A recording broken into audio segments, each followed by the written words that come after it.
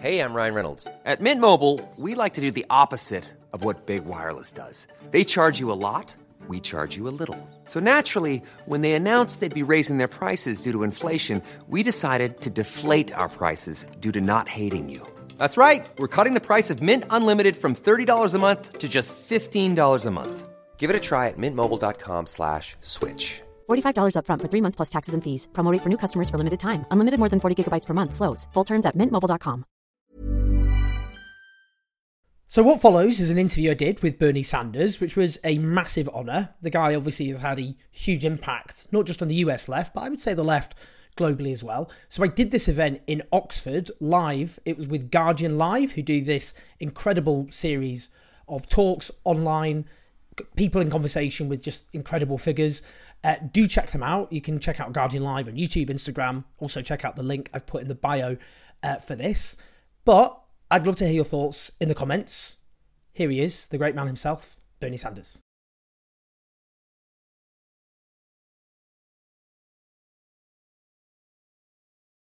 Hello, and welcome to this Guardian event live with me, Owen Jones. Now, for many of us, tonight is a bit like watching the Beatles live. Bernie Sanders, and crucially the movement around him, not me, us, of course, as his slogan goes, transformed US politics.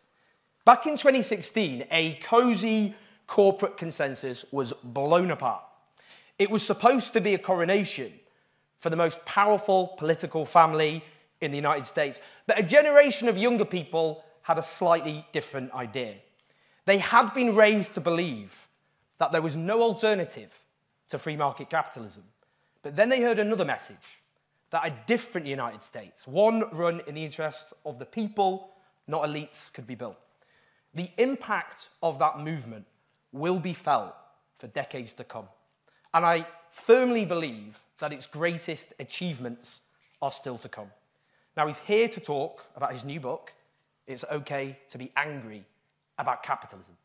For his opening address, please give the applause he deserves for Senator Bernie Sanders. Thank you very much.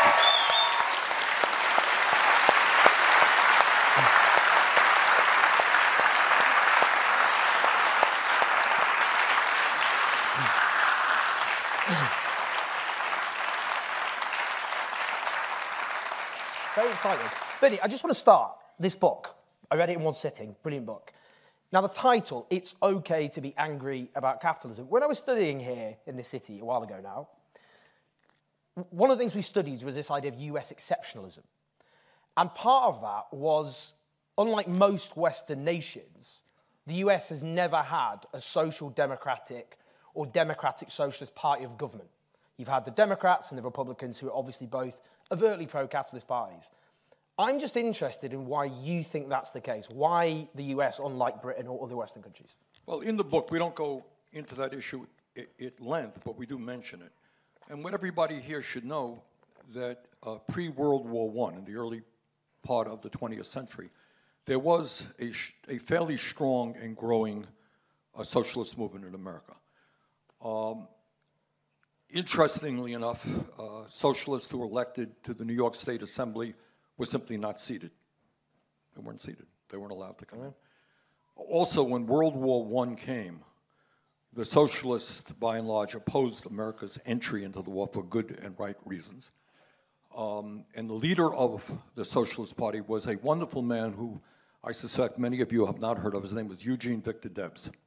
You think people here? I doubt that people are familiar with him. Some people. He was a huge figure, obviously. And Debs was an extraordinary man. He had worked. He was a railroad worker, worked on the railroads, became involved in the union, helped consolidate a number of unions to create the American Railway Union, led a major strike, railway strike, was arrested for his strike activities. While he was in jail, he read Karl Marx, came out a socialist. Not a good idea to put him in jail. And he helped develop the Socialist Party. And he ran for president on, I believe, 5 occasions. And he was arrested for his opposition to World War I for a speech that he gave. He was in a federal penitentiary for 3 years. He ran for president in jail and got over 1 million votes. So he was an extraordinary man, but my point is that the Socialist Party at that period was broken by the government, that's all. They were not, their publications were not allowed to use the U.S. mail. Their offices were raided, their leaders were arrested. And then we had McCarthyism in the 1950s, which is a vicious effort against the entire left in America. Well, those are some of the reasons why we have not had much of a left wing. Now, there's this quote, there's Peter Mandelson, I'm sure you've heard of, one of the founders of New Labour, who said, we're perfectly relaxed about people being filthy rich. Now, in your book, you talk about billionaires as both a threat to democracy, but also to a sustainable, just economic system, which is very much a counter-argument to the likes of Peter Mandelson. I just want, why are they a threat? Why is the existence of billionaires a threat to democracy?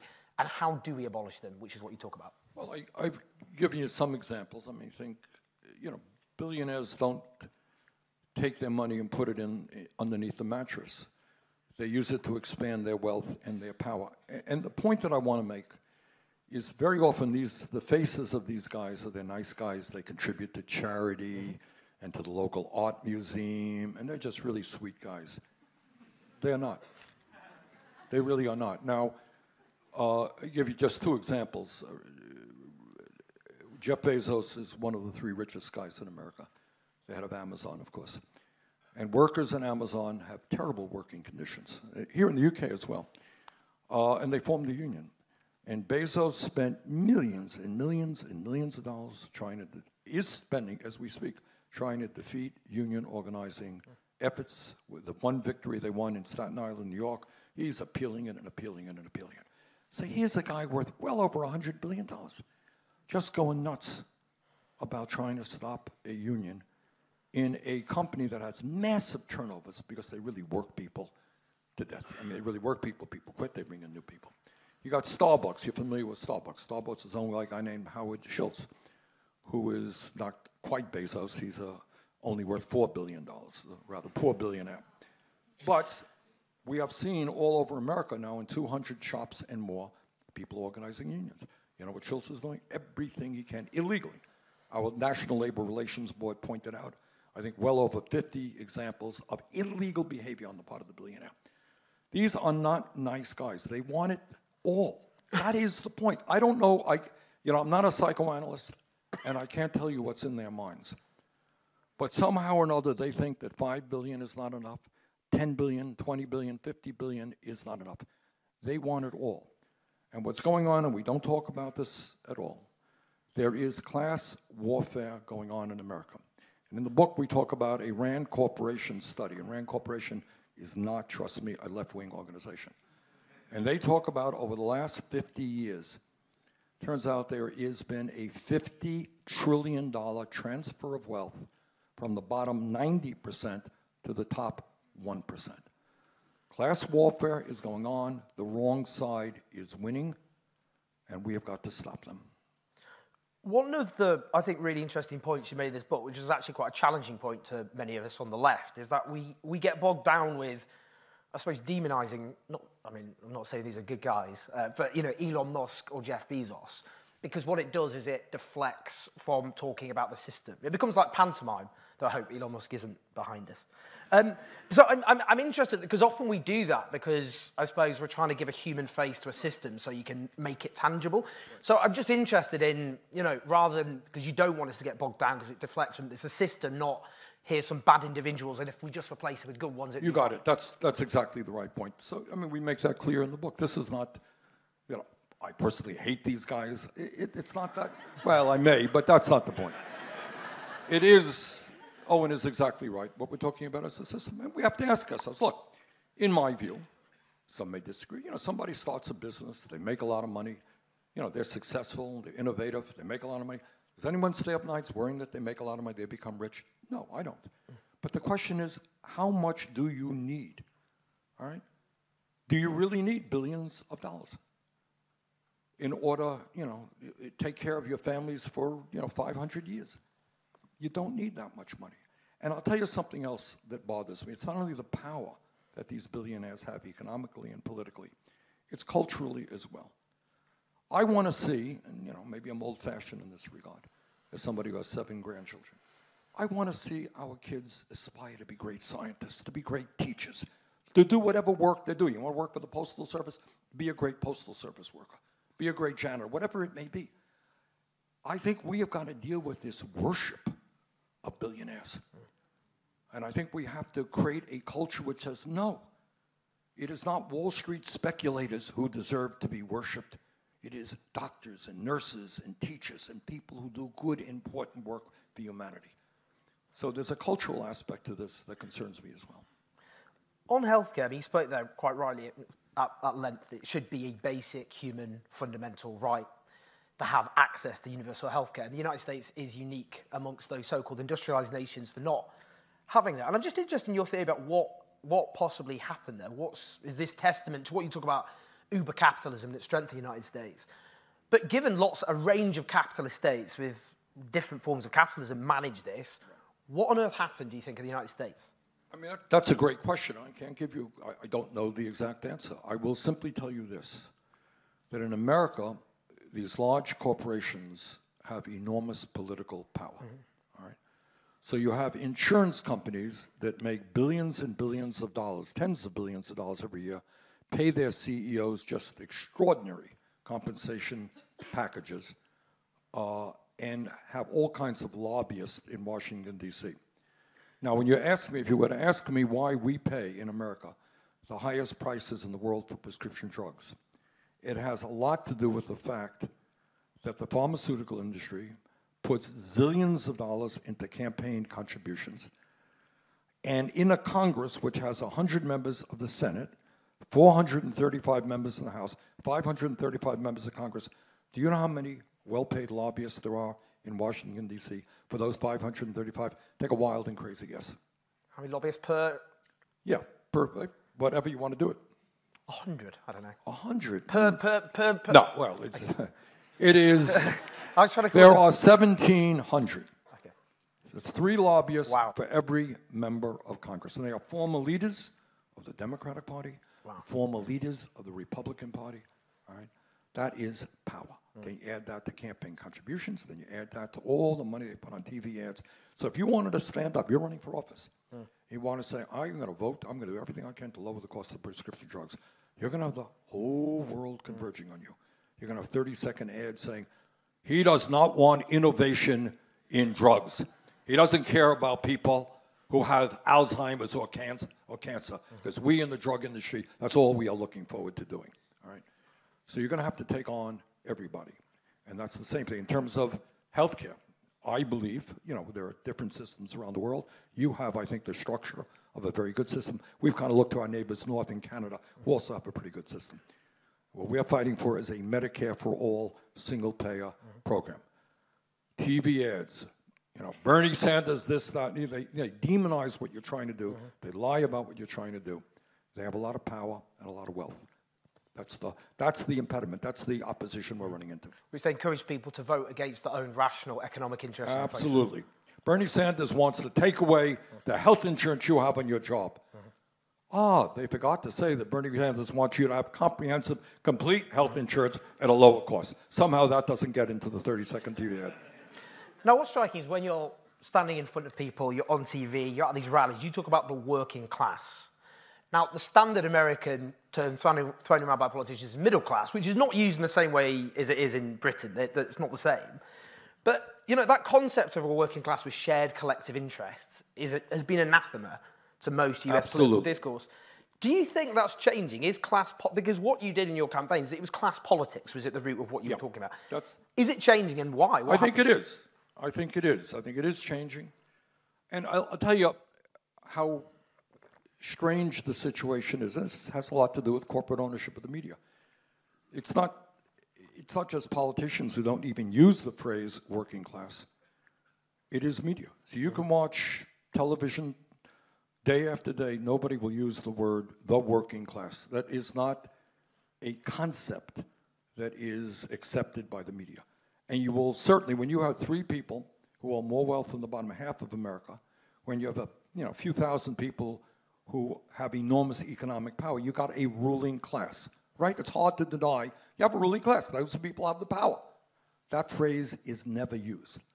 So we live in a culture, in a society, where the concept of class division is not even, forget what side you're on in that debate. Mm-hmm. We can't even appreciate and acknowledge the reality of class warfare. And I do. I go out of my way to speak about a working class which is being decimated in the United States. And you're quite right in saying there are not too many people who do the same.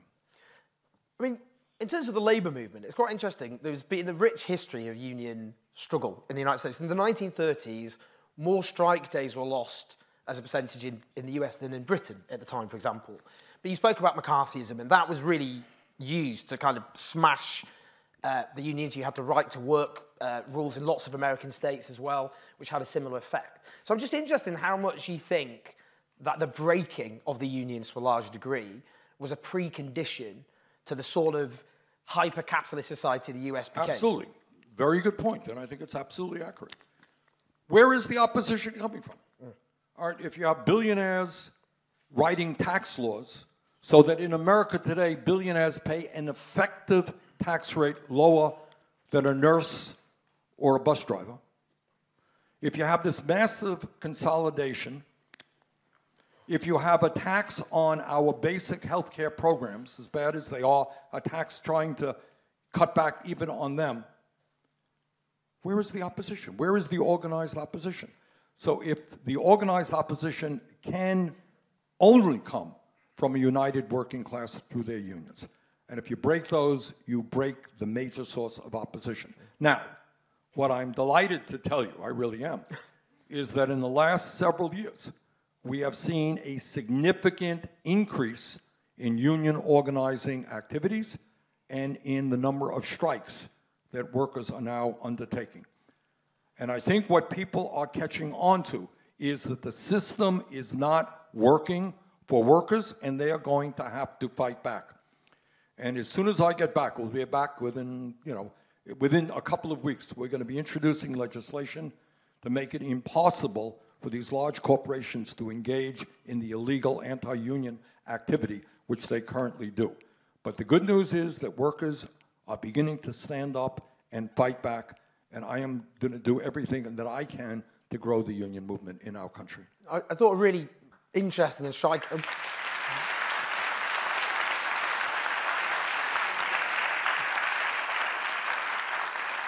A very powerful example that I know you've been involved with is the unionisation, for example, Starbucks workers. I'm interested in that because I think there was a sense amongst many in the labour movement that's too hard to organise in a kind of precarious, hire and fire workforce. So I'm just interested about the significance of that because it's spreading like wildfire at the moment. Well, you're right.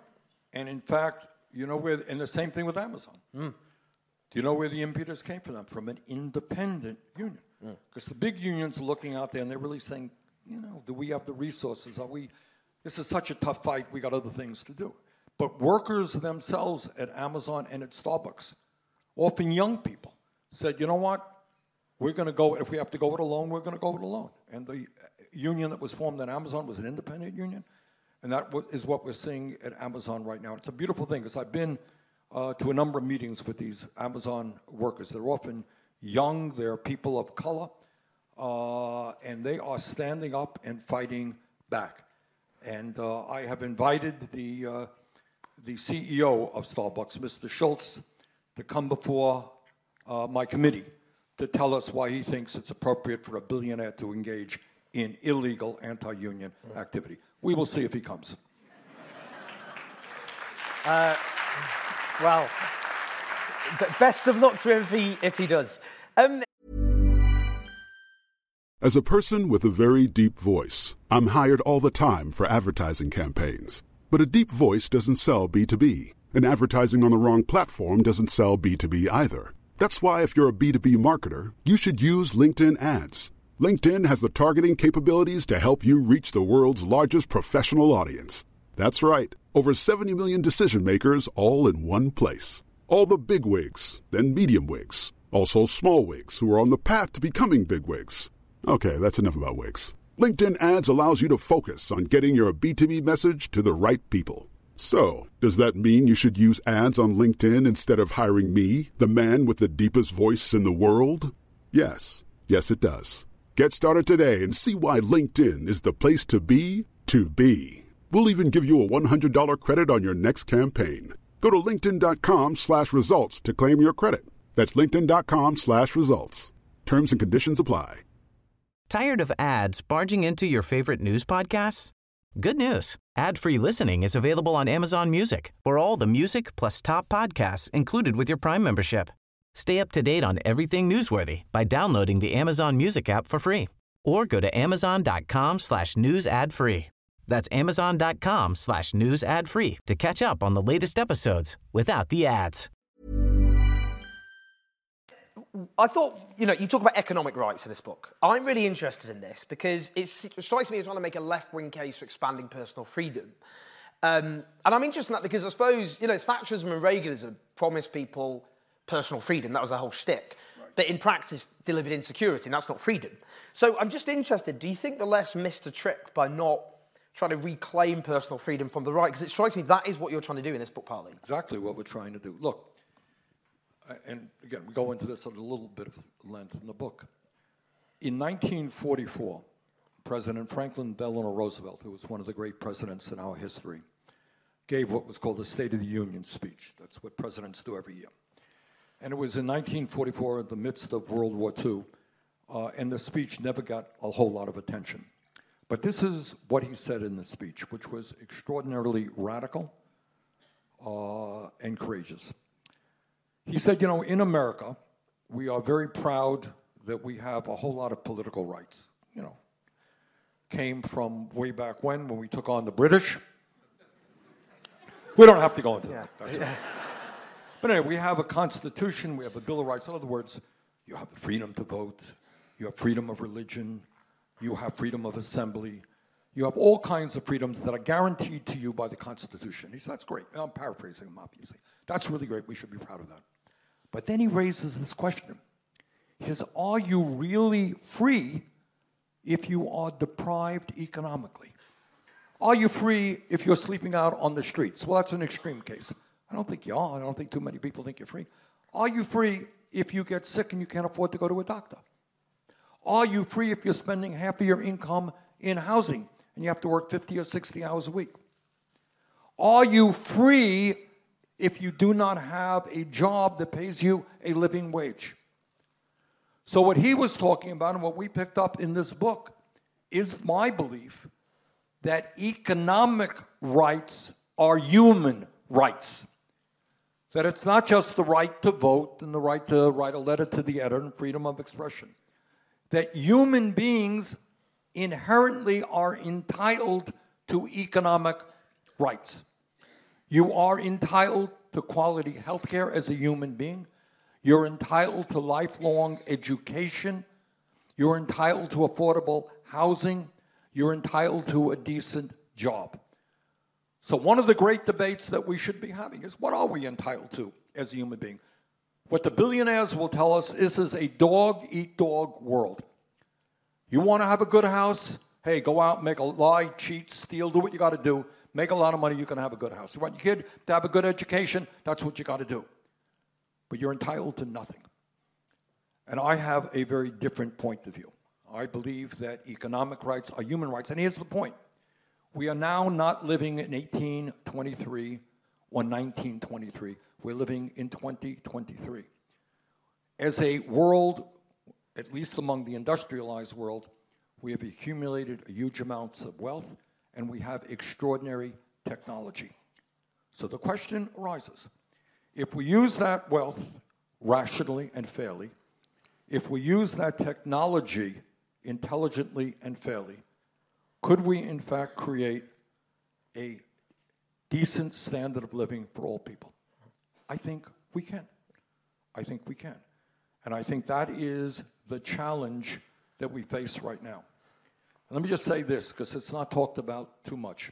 And in the book we go into it maybe even a little bit longer than we should. And that is this issue of life expectancy. Mm-hmm.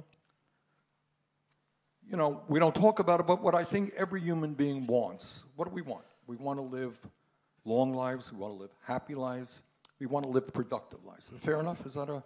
Yeah, that's kind of, I'm sure there are other things we want, but that's a pretty good start. In America today, our life expectancy is lower than many other countries, and in fact, above and beyond COVID, going lower. Do you know what the gap is in life expectancy between, say, a working class person and a very rich person? Do you know what it is? It's over 10 years. I did a hearing a number of years ago called Poverty is as a Death Sentence.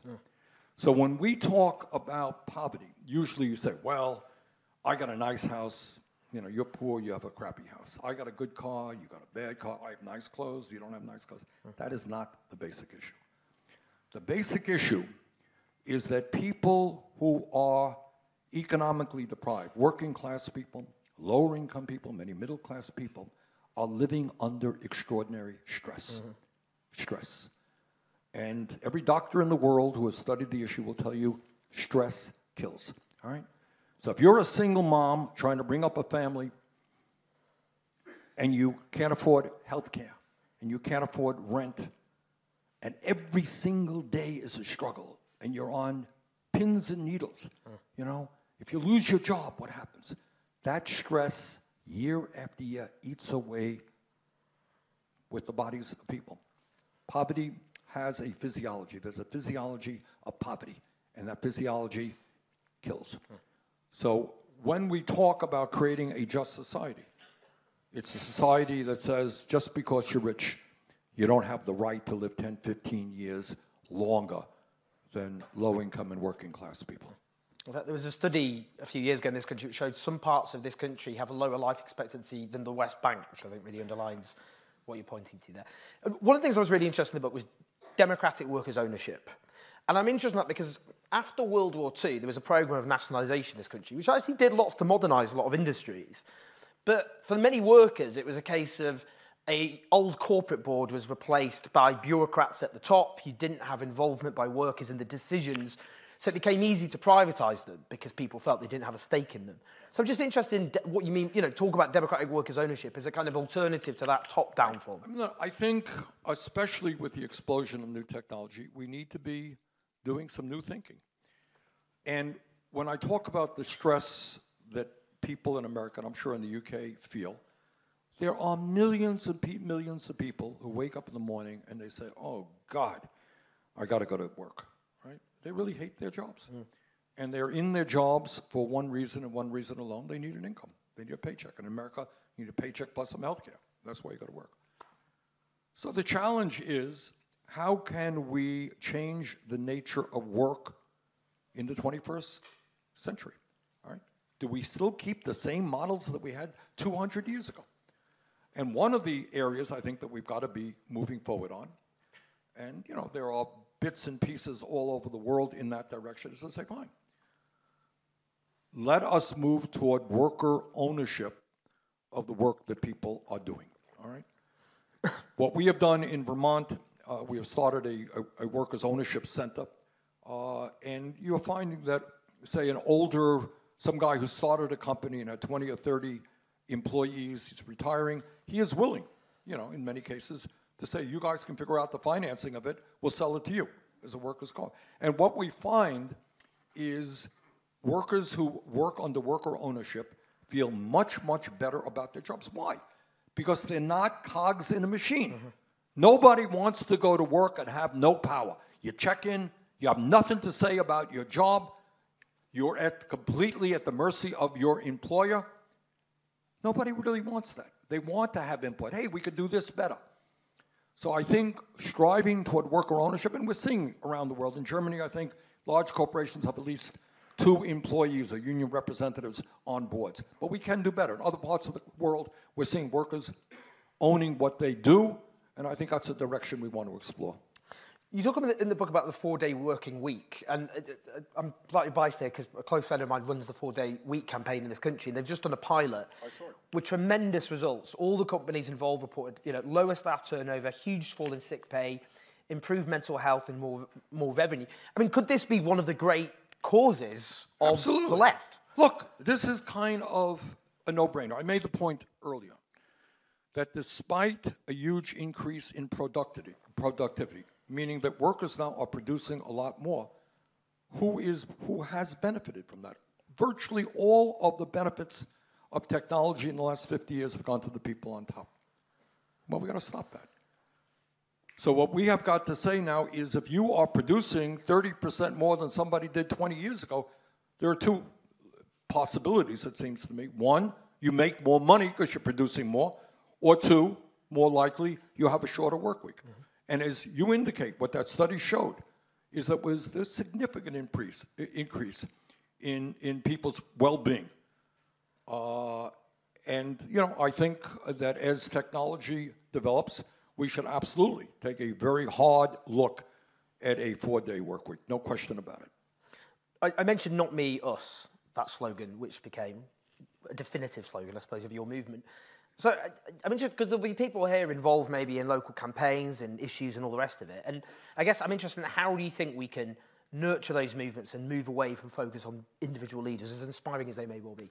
Right. Well, what "Not Me, Us" means, in America, more so than here, it's the nature of our system, is, vote for me, because I'm going to solve all the problems, and I'm going to do this and that. Vote for me.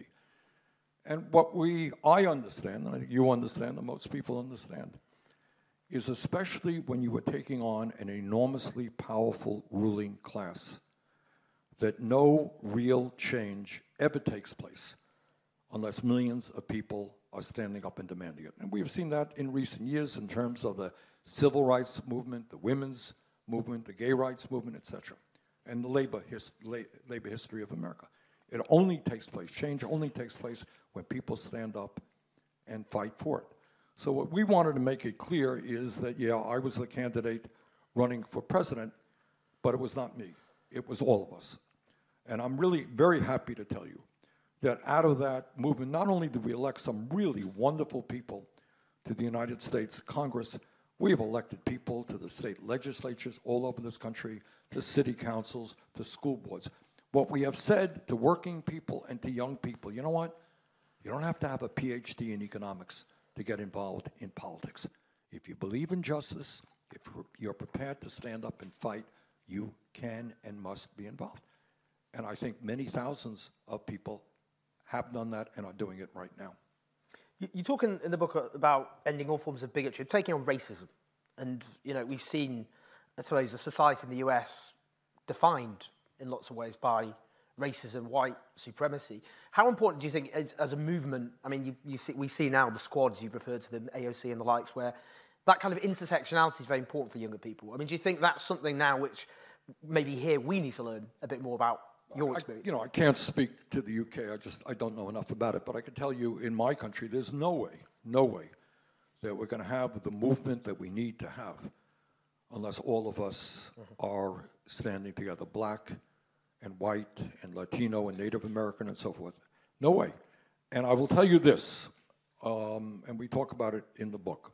I ran for president in 2016. We took on the entire political establishment, the economic establishment, the media establishment, the same thing in 2020. And we didn't win either election. But every single poll and exit poll showed that not only did we win the young people's vote, 40 and under, whether it was black or white or Latino, whatever it was, we won by landslide victories. So to me, if people say, well, why are you optimistic? Why are you not depressed? You lost 2 elections. The answer is the future of America is with our agenda, not the ruling class agenda. Just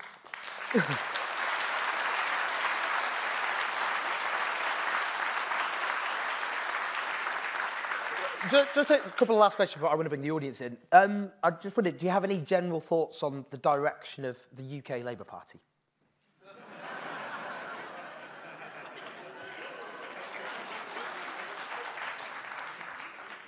Well, my wife and I are guests in your country. So diplomatic. But I will simply say this. I was deeply impressed by Jeremy Corbyn's ability to inspire young people to stand up and fight.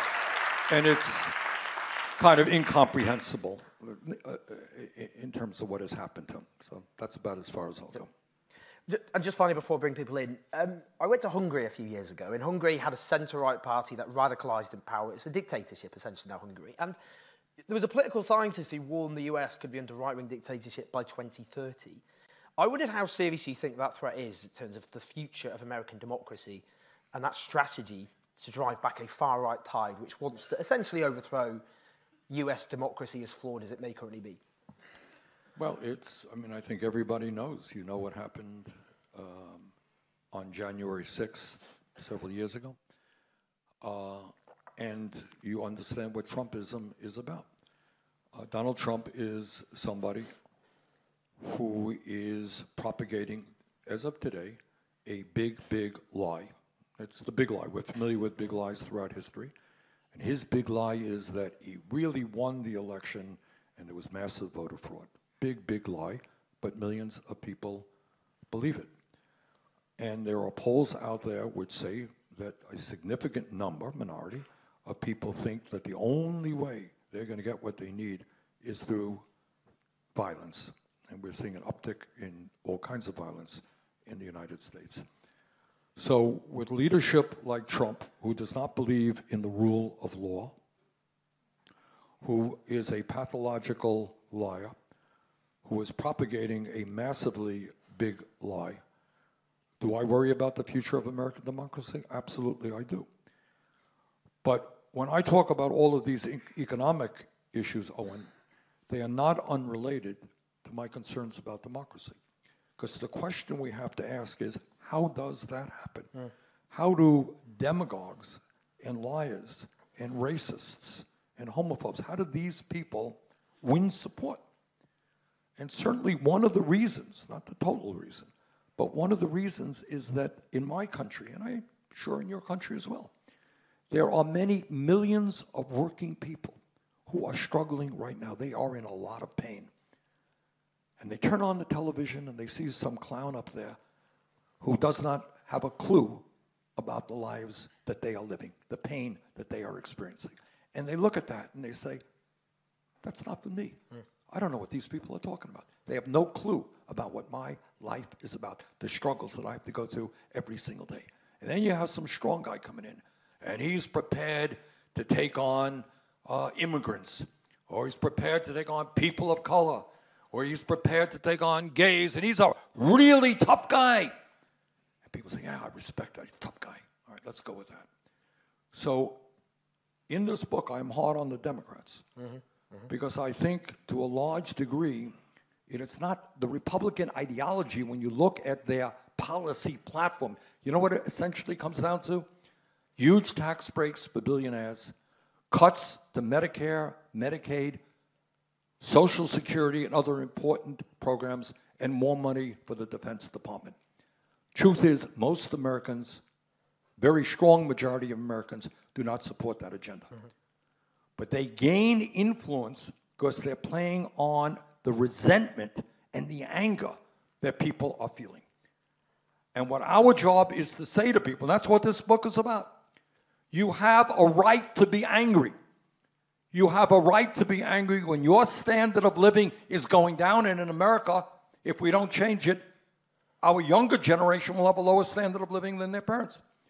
You have a right to be angry that the planet we're going to be leaving our kids and grandchildren will likely become more uninhabitable and unhealthy. You have a right to be angry. But if you are angry, take out your anger on the people who are responsible for the problems. Not just somebody because they're a different color skin than you are, or they came from a different country. So democracy, to my mind, the future of democracy, has everything to do with the ability of government to start responding to the legitimate concerns of ordinary working people. And if we don't do that, the frustration is going to build up. This has happened throughout history. It will happen again. So to me, it's not just economic justice we're fighting for. We, in fact, through economic justice, are fighting to preserve democracy. Amen.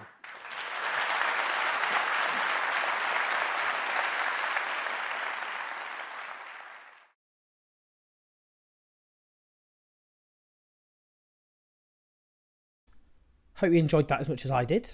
Do press like and subscribe, and do support us on patreon.com/OwenJones84, and I will see you very soon. This message comes from BOF sponsor eBay. You'll know real when you get it. It'll say eBay Authenticity Guarantee. And you'll feel it. Maybe it's a head-turning handbag, a watch that says it all, jewelry that makes you look like the gem, or sneakers and streetwear so fresh every step feels fly. eBay gets it. So look for the blue check mark next to that thing you love. And be confident that every inch, stitch, sole, and logo is checked by experts. With eBay Authenticity Guarantee, you can trust that feeling of real is always in reach. Ensure your next purchase is the real deal. Visit ebay.com for terms.